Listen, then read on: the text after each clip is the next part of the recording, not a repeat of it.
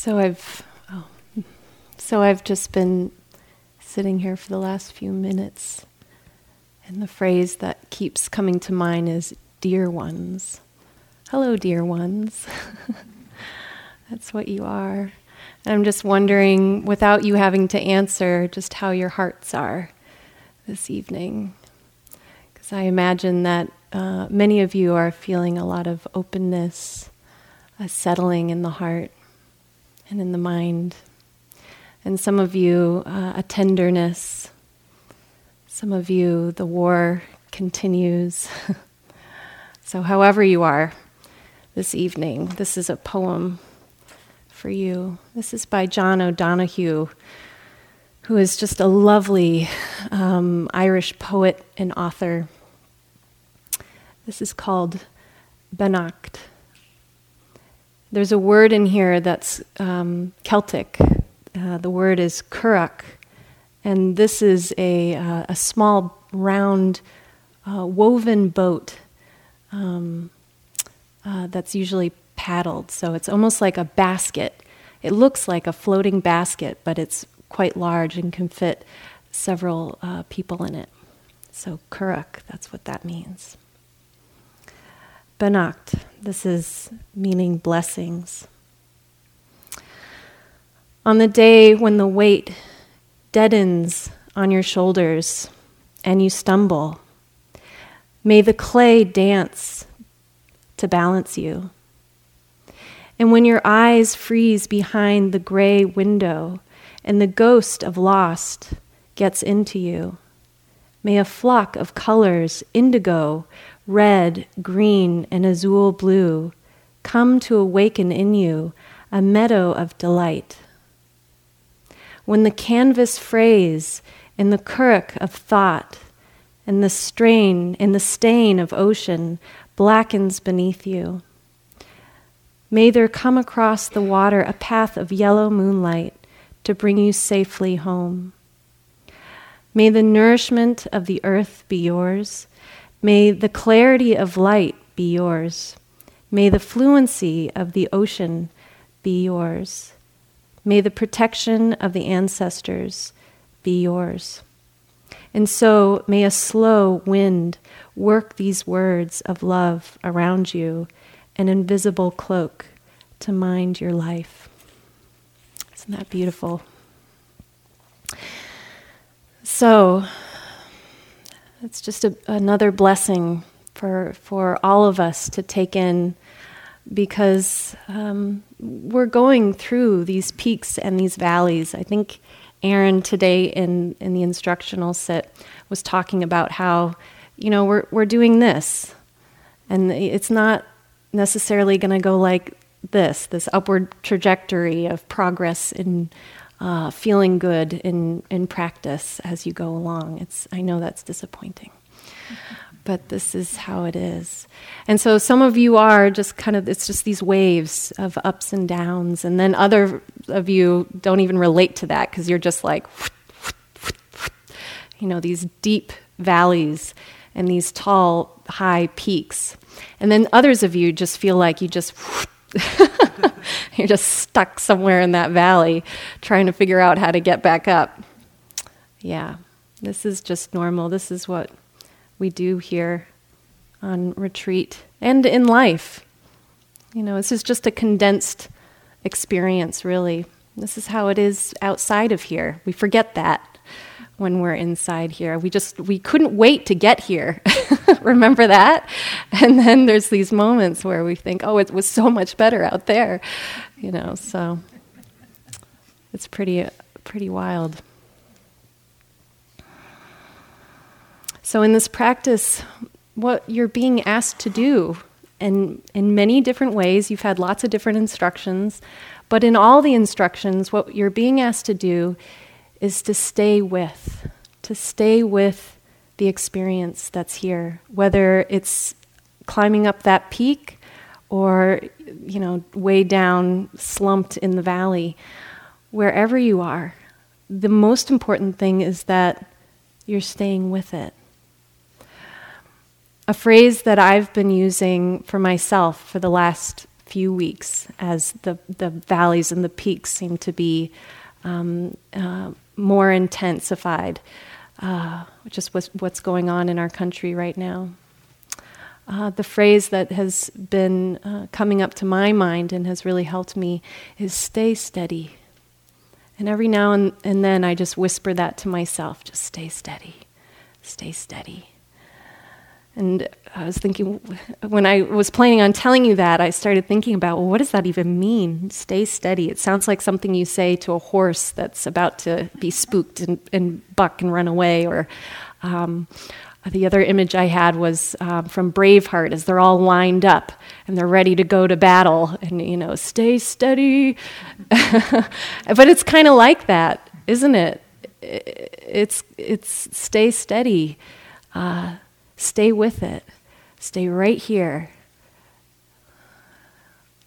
It's not so easy to do sometimes.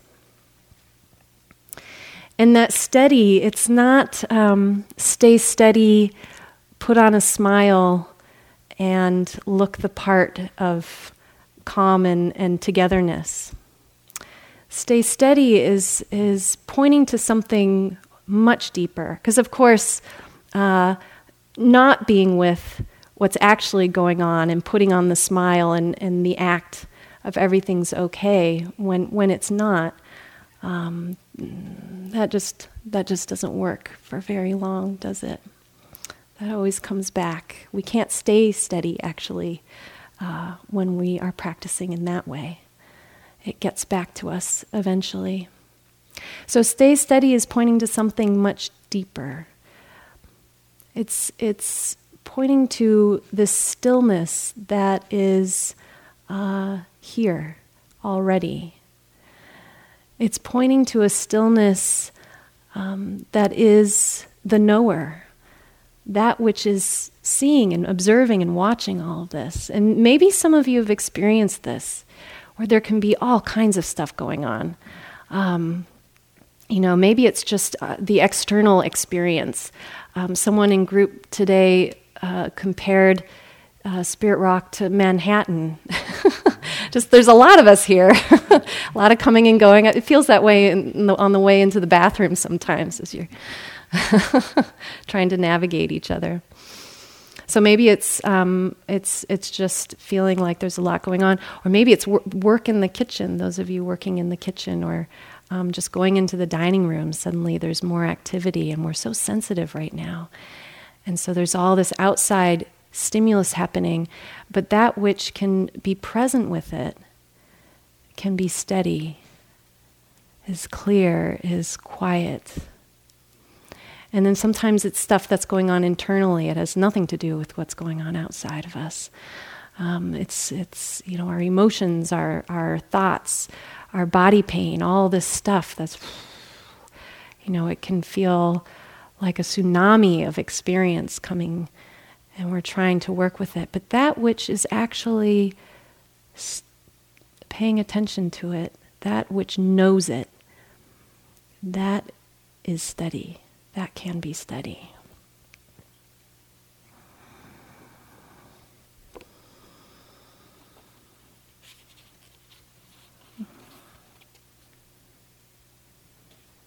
This is from the suttas. As in the ocean's midmost depth, no wave is born, but all is still. So let the practitioners be still, be motionless, and nowhere should they swell. This is pointing to that stillness. They're not talking about your physical stillness. It's not saying, let the practitioners be still, don't move a muscle. No, that's not what he's talking about. This is something much deeper than that midmost depth. Can we touch into that? In fact, let's play around with it for just a moment. Some of you might get a hit of what this actually feels like. And I'm sure even more of you have experienced this more naturally just as you go on with practice. But just right now, go inside. If you'd like to close your eyes to help you do that, you can.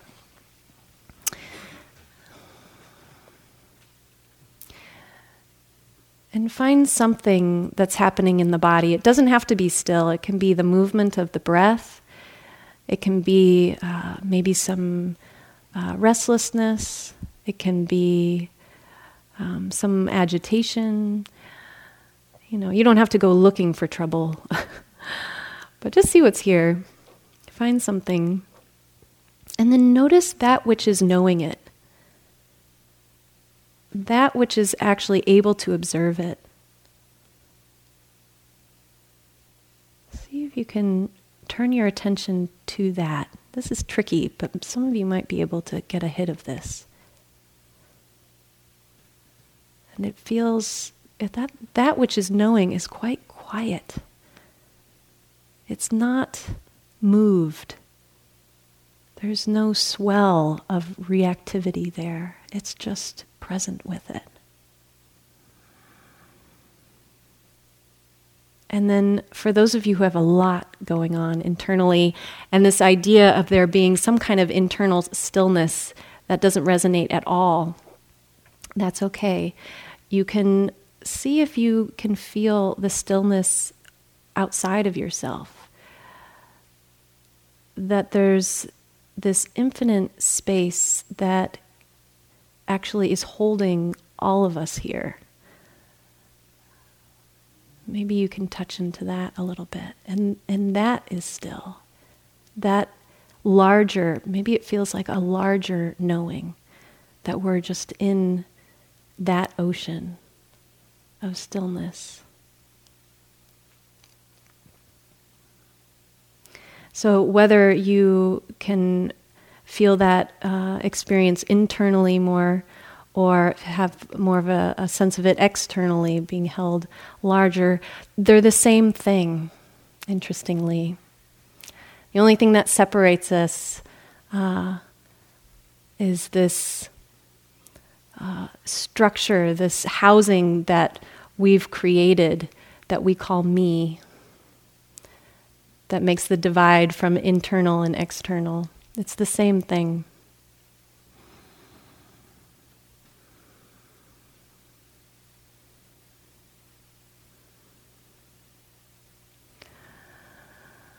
So there are many obstacles in this practice. Many obstacles to this ability to just stay with, stay steady. And we've encountered a lot of them in the last few days.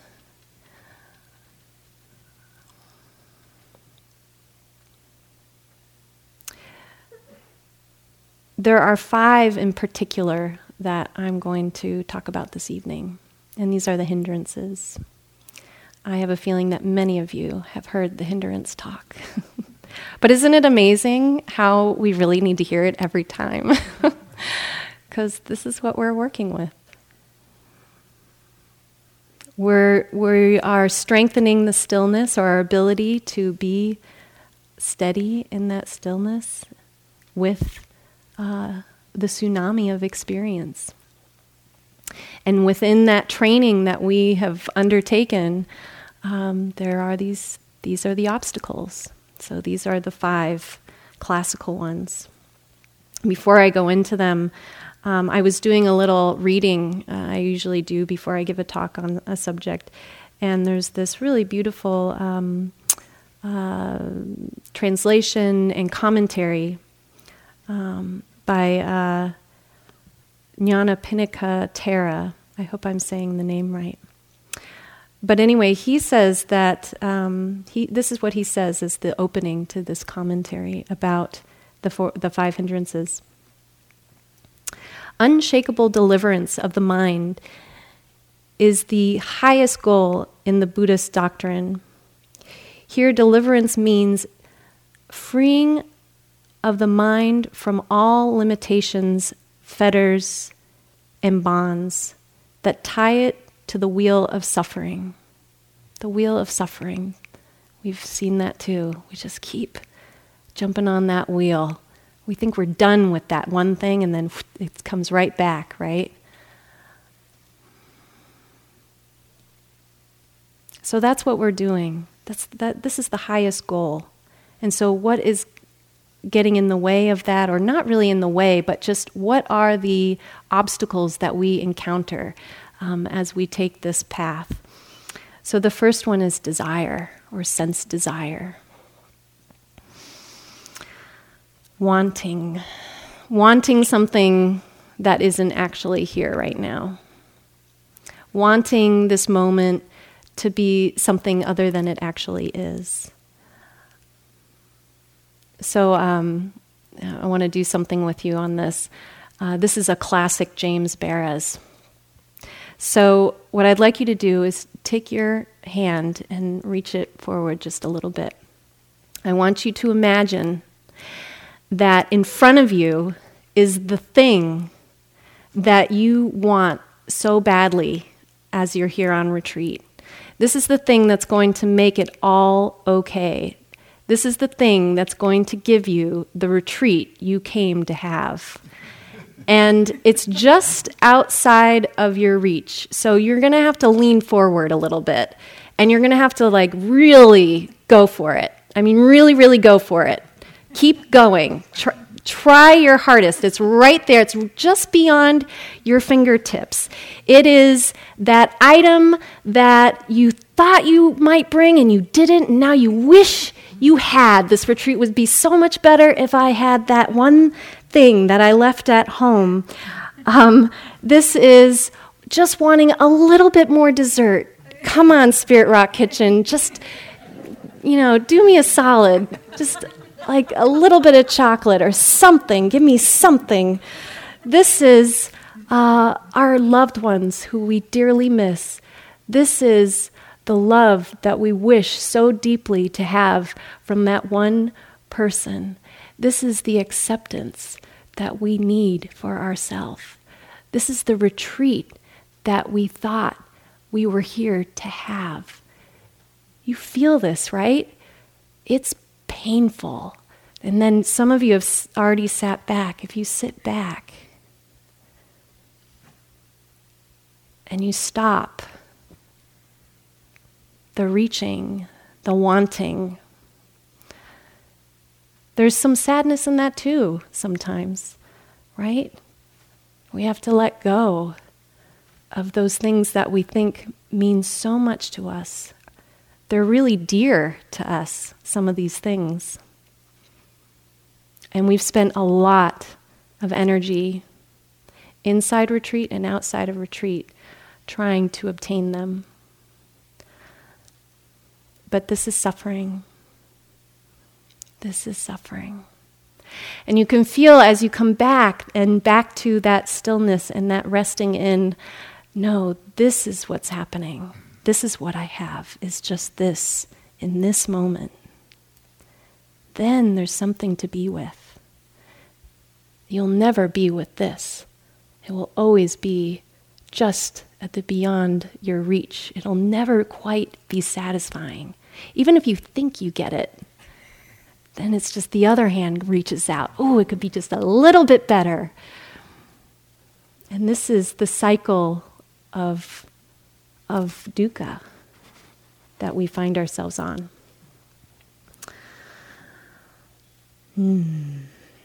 It's a lot of energy.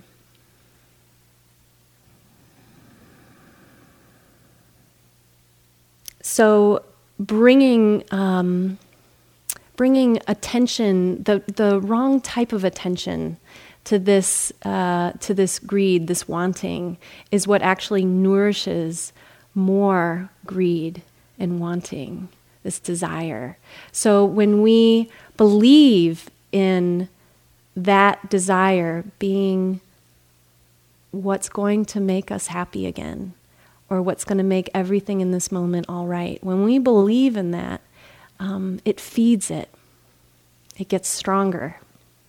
And with each of these hindrances, the more we believe in the delusion of each of these hindrances, it actually nourishes it. It likes it.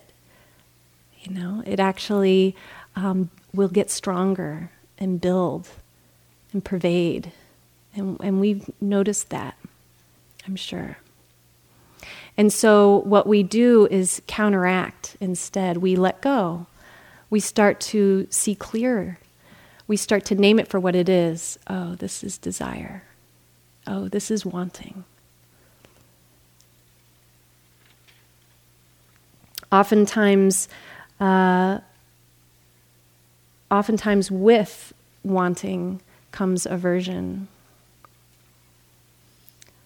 We want this and we don't want that. They often come together. If I had a little bit more of this and a lot less of this, that is aversion. So where wanting might be like this, you can imagine aversion as just, get rid of it. Sometimes it comes up as, I can fix this. Any fixers in here? Yeah, I can fix this. I got this. I'll make it all different. Yeah, can spend a lot of time doing that. Yeah, aversion. This is also can be ill will. It can be hatred. This also is nourished by our obsession with it. Have you noticed this with your aversion, that we get obsessed by the things we're averse to? Like we can't stop thinking about it. Oh my God, if that person would just stop making that coughing sound. And then we're thinking about it when they're not even there. Oh, that person and their coughing sound. That is the worst. That is the worst. And we just can't, or maybe there was a conversation that you had before you came in here and you're just replaying it. Oh, I should have said this. And I could have said, when I'm out of here with all the metta in my heart, I'm going to just, And we obsess. We get obsessed with our aversions. There's something in us that in a not the most healthy way, but we delight in them a little bit. If you were talking, you'll see this in outside of retreat. We can bond with people over our aversions, right? We can all get together and have an aversive party. It's great. We can really sometimes feel even an uplift in them. We feel very, we feel like, we're right. We're right. This shouldn't be this way. It's ridiculous.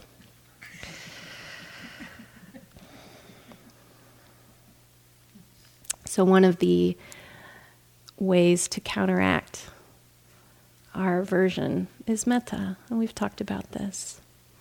It's the power of metta. So if aversion is this ill will, hatred, disgust, not wanting, even the fix-it, it's metta, this feeling of, instead of, let's just get rid of this or repackage it, just move it to the side, it's actually taking it and becoming steady with it. It's coming to meet it. And the only way we can do that is we can't do it with aversion. You can't meet aversion with aversion. I bet some of you have tried unsuccessfully. We have to, the only way we can meet it is with kind heart. A heart that can be relaxed with it. A heart that can be tender with it and understanding even. You know what's so amazing about these hindrances that I find over and over again, I come in contact with this in my own practice, and I'm just moved by it every time, is that these hindrances, they're a protector. They're old, they're outdated, but they're operating in a way to protect us. We're averse to something because we don't want to feel pain. We don't want to feel discomfort. That's reasonable. When you think of it in that way, this is just that small sense of self that's wanting more comfort, a little more love, a little more, warmth. That's all it is. I'm just uncomfortable. It's my mind's way of trying to search for comfort. Same thing with the wanting. It's just protecting. That's sweet. We can really get judgmental around the hindrances when they come up. Oh my God, it's that one again. But actually, if we can build a relationship with it that understands that, oh, it's just my unskillful mind, it's just trying to protect me. Oh, that's sweet. We can have compassion suddenly for ourselves when we hold it in this way. So metta with aversion.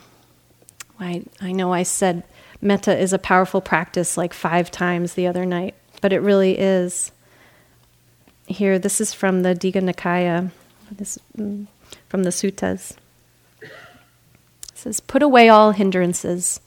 Let your mind full of love pervade 1/4 of the world, and so too the 2nd quarter, and so the 3rd, and so the 4th, and thus the whole wide world, above, below, around, and everywhere, all together continue to pervade with love-filled thought, abounding, sublime, beyond measure, free from hatred and ill will. That's possible. Can you imagine that if we were all engaged in that practice as opposed to pushing away and I want. It'd be a really different world, wouldn't it? So we start here, right? We're changing our world here.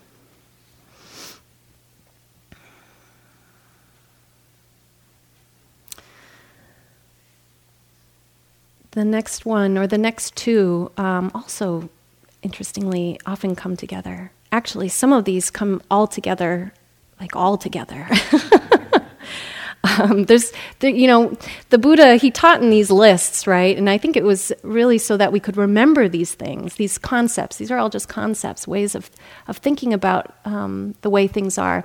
But there's nothing linear about any of this. I'm going 1, 2, 3, 4, 5, but there's nothing linear about any of it.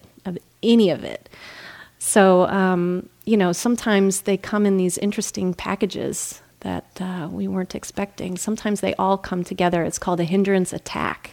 Some of you have had them. And some of you, that's something to look forward to. Yeah, so sometimes these next 2 come together. So there's sloth and torpor. It's kind of a weird way of just saying feeling sleepy. Sometimes this can be a real disinterest, kind of a laziness. And then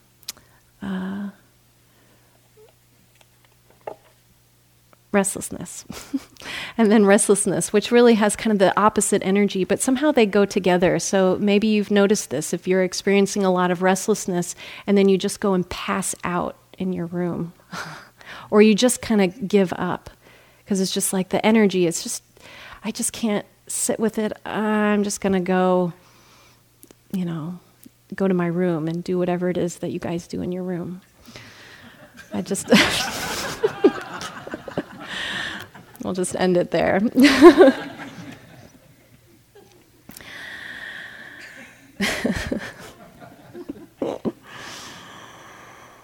Yeah, so these come together often.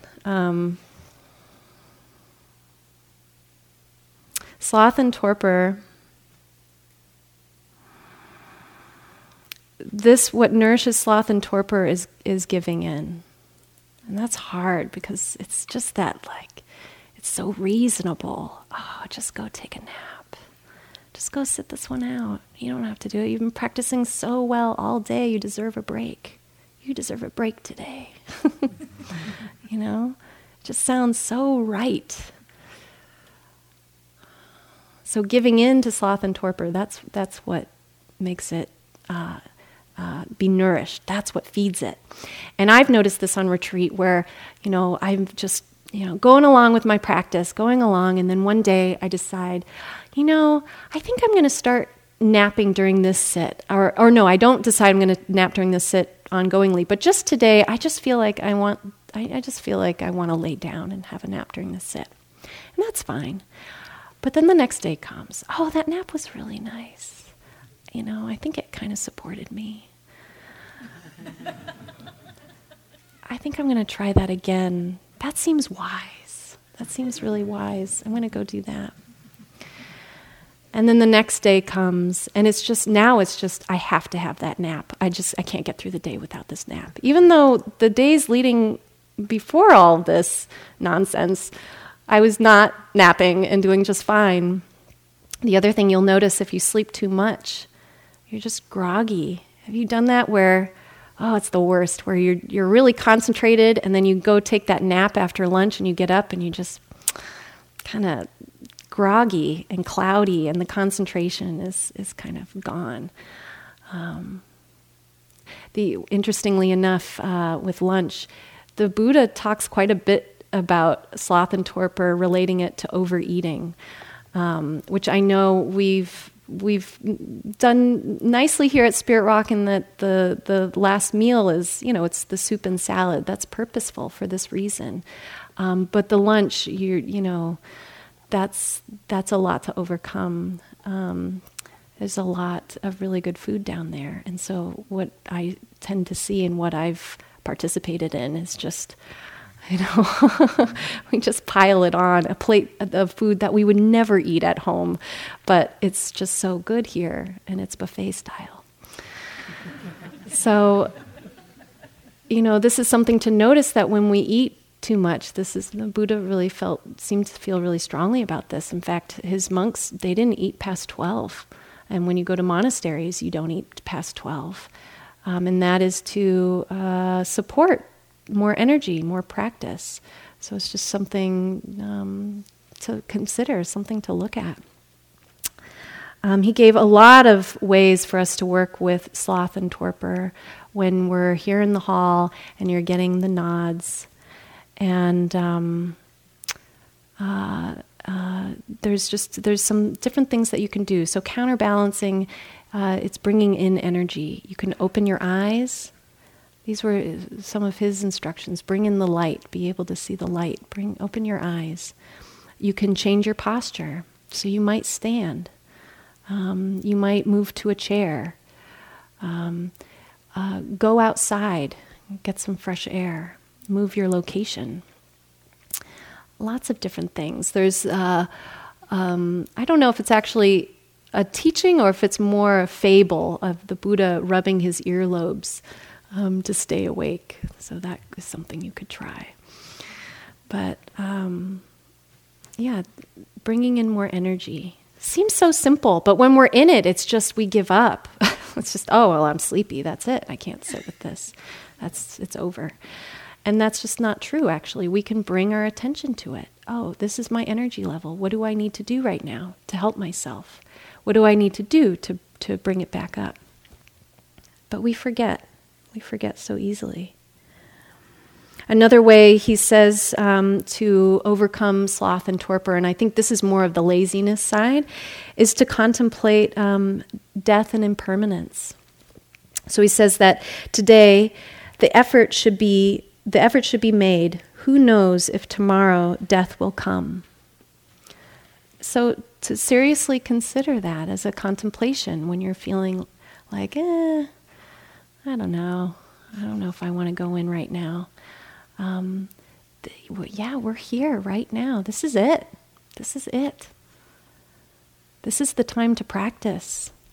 You've made a lot of effort to get here. Make it count. Make it count.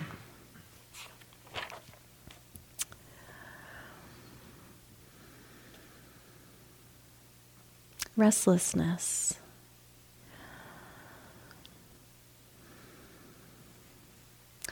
One of the things that helps with restlessness is that investigation. So Aaron led us through rain. This is a great way to work with restlessness. Bringing more attention to what's actually happening in the moment. And then actually refining that and finding something that you can really rest your attention on. So the breath, this is one of the reasons we use the breath or the body. something concrete that we can really feel, and bring our attention there and see if we can just relax into the feeling of that breathing in, breathing out. I don't remember if it's been talked about, but even using noting. So as we breathe in, saying in our mind, breathing in. As we breathe out, breathing out. And this continuity and collected attention, the steadiness that comes from that, can help a lot with our restlessness. The other thing I think that really helps is patience. When we're really restless, I think, especially over a number of days or a number of sits, it's so frustrating. It's just so frustrating. The body doesn't want to be where it is. The mind doesn't want to be where you want to put it. It's really frustrating, and we can get discouraged really quickly. And so the practice of patience. So even just remembering, just be steady. Be patient. Be patient. This is from Sylvia Boorstein. I love this quote. I've been using it a lot lately. Patience is more the moment-to-moment adjustment to unpleasant circumstances, done in knowledge that they cannot be other. This is wisdom. So we're just adjusting. And it's true, when we're restless, when we are sleepy, it's uncomfortable.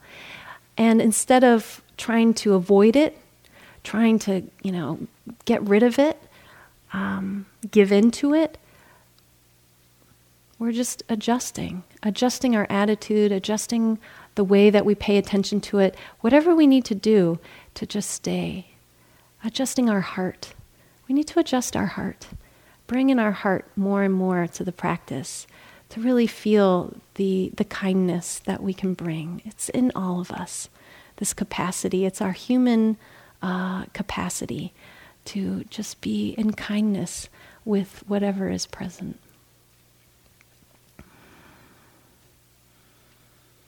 I know that with restlessness also, there can be the pre-restlessness to restlessness. So we already have anticipated that this will be a restless sit. Have you felt this, the anxiety as you walk towards the door of the meditation hall? I've been hearing a little bit of this lately, that even before coming to sit, just the anticipation of what's going to be here when you sit down and close your eyes, that there's this already anticipatory restlessness. Watch for that. It's just restlessness too. It's just restlessness. In fact, when working with all the hindrances, they're just hindrances. They're just hindrances. When we're in it and we're overwhelmed by them, they feel like they're just going to smother us. We feel smothered, clobbered, overtaken. We're waving the white flag. They're just hindrances. If you remember nothing else from this talk, the next time one appears and you see it, it's just restlessness. It's just aversion. We take it so personally. It's not personal. It's just a hindrance. They're not so big and bad as you think. The part that's still and knows is so much deeper and wiser and full and can hold all of those pesky little hindrances. They're nothing. They're just hindrances. It's not a big deal.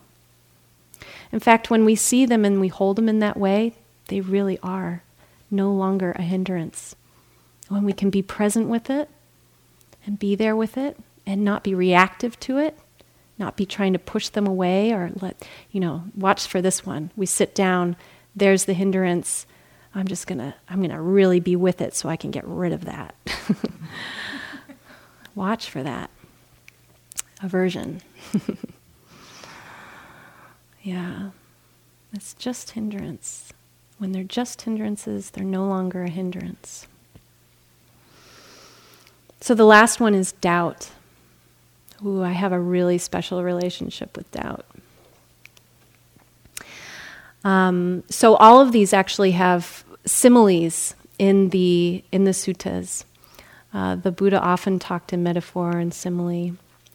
So the simile that he offers for the hindrances all have to do with water, a bowl of water. And the water, depending on what the hindrance is clouded in some way. You can't see through to the answer of how to come out of that hindrance. So like greed is all these beautiful dyes that are in the water, and you're just kind of taken by that, and you can't see through to what is actually here. There's no clarity. Aversion is seething, bubbling, boiling water, can't see through. Sloth and torpor, I think, is like algae or moss or something like that, some kind of plant life that's just like mucky. I think of like a swamp and you can't see through. Restlessness, I think, is wind over the water. So you get it, right? Doubt is really interesting to me because it's exactly how I first encountered really strong doubt. And that is that it's a bowl of water that is cloudy. It's foggy. You can't see through. So not only that, but it's in a dark room. Doubt in its very nature is so hard to see, to even realize, oh, this is just doubt. It's really tricky. It's a really tricky hindrance to know that you're actually in doubt. Because the stories of doubt, they're so rational sounding. They're so rational sounding. I'll tell you a personal story of my experience with doubt, which doubt is something that I work with on a regular basis. We are good friends at this point. But there was a time where that was not so. And there are moments where that's not so still, but there was a time where it was really not so. And I was on a retreat, and I had been going through some pretty big upheavals in my spiritual practice. And I was going through this experience of just complete disgust, intense aversion. And I was practicing on the East Coast at a retreat center there. And there, I think it was maybe November. I think it was November. I think I was there for Thanksgiving, actually. And I was there for the month, silent retreat. And I love this place. This is the Forest Refuge, favorite place to practice. Just the whole way they do the schedule and everything. I love going there. So I'm there, and I was so excited to get there. And then I got there, and I was so averse to everything. I mean, everything. There was like a little clump of snow. There was a big snowstorm before I got there. I wasn't even there for the snowstorm, but there was just a little bit of snow, the frozen parts that stuck and didn't melt all the way. Oh, I hated that. The different smells as I'm walking through the hallways, it's all indoors. I hated it. The food, there was something about it. It was just like, oh God, oatmeal again. Oh my God. I'm not going to make it. The people that were there, the teachers whom I knew and adored, I hated their teachings. I was just like this big knot of aversion. It was so intense. And aversion isn't always my go-to. So this was like really bizarre, and I didn't know what was going on. And I think it was like week 3, okay? Let's put it into some perspective. Week 3 of this going on and just staying with it. I was staying as steady as I could. But I'm in an interview, a practice discussion, one-on-one with a teacher who I had so much aversion to. And she's, we're talking, and I'm just like, I just feel like I don't have any faith in this anymore. I don't know what I'm doing. And she's listening to me, and at some point she interrupts and says, Kate, this really sounds like doubt. And I was like, no, I don't think so. I couldn't even hear that. So aversive. I've apologized to her later. So I left in a huff, and I'm now doing walking, and I'm kind of digesting it, and I'm walking really fast and in the walking hall. And then all of a sudden, I ask myself, oh, God, is this doubt? And it was like a regurgitation of, yes, this is doubt. This is doubt in the teachings. This is doubt in this place. This is doubt in these teachers. This is doubt in my capacity. This is doubt in the many years that I've spent doing this practice, and it just, and I'm weeping at this point. And I think I was still walking. I was very dedicated. But it was just this release of actually finally seeing and being with, this is what's going on under all that restlessness and aversion. Oh, God, it's doubt. I couldn't see it. It was so hidden to me. It was probably very obvious to the teachers that I was working with. They were probably just waiting for this moment. But I couldn't see it because I was just in it, And then there it was. Oh, it's just doubt. Oh, it was such a relief. It was such a relief. And I've experienced doubt since, but I know it so well now that when I see it, it's just, oh, there it is. It's just doubt. All right, there we are. I know what to do with you. And so with doubt, it's just getting to know it. Getting to know it. Sometimes also taking refuge. Finding something that you can have faith in. Something that you can rest in that's bigger than you. Something that's just bigger than the concerns, the small, they're not small when you're in it, but really in the scheme of things, the small things that you're having doubt about. Taking refuge. Really knowing it. This is how you work with doubt. It's just doubt. Oh. So I'm running out of time. That's okay. I don't really have much to say after that. I will say one more thing, because someone in the interviews reminded me of this, and it's so true. Thank you for your wisdom today. When working with the hindrances, it's really important to notice when they're not present as well. So there's times when they're here, but there's times when they're not. So especially that one that I've talked about, that you're just like, yes, that one. Notice when it's not here, when you are free of it. Delight in that moment. Don't try to, get all, wanting about it and try and keep it. Let it just be there and have its life. It's going to come and it's going to go. But to really get to know those times as well. What does that feel like?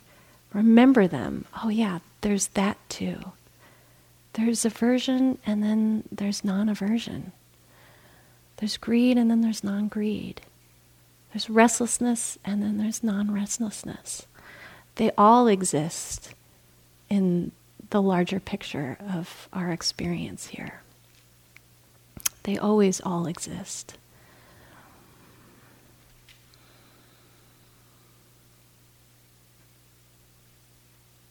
Okay. Why don't we just sit for a moment? I'm going to read this poem back to you again as you do sit.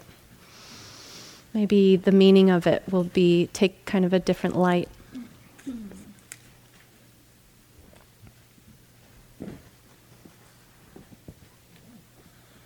On the day when the weight deadens on your shoulders and you stumble, may the clay dance to balance you. And when your eyes freeze behind the gray window and the ghost of lost gets into you, may a flock of colors, indigo, red, green, and azure blue, come to awaken in you a meadow of delight. When the canvas frays and the currach of thought, and the stain of the ocean blackens beneath you. May there come across the waters a path of yellow moonlight to bring you safely home. May the nourishment of the earth be yours. May the clarity of light be yours. May the fluency of the ocean be yours. May the protection of the ancestors be yours. And so may a slow wind work these words of love around you, an invisible cloak to mind your life.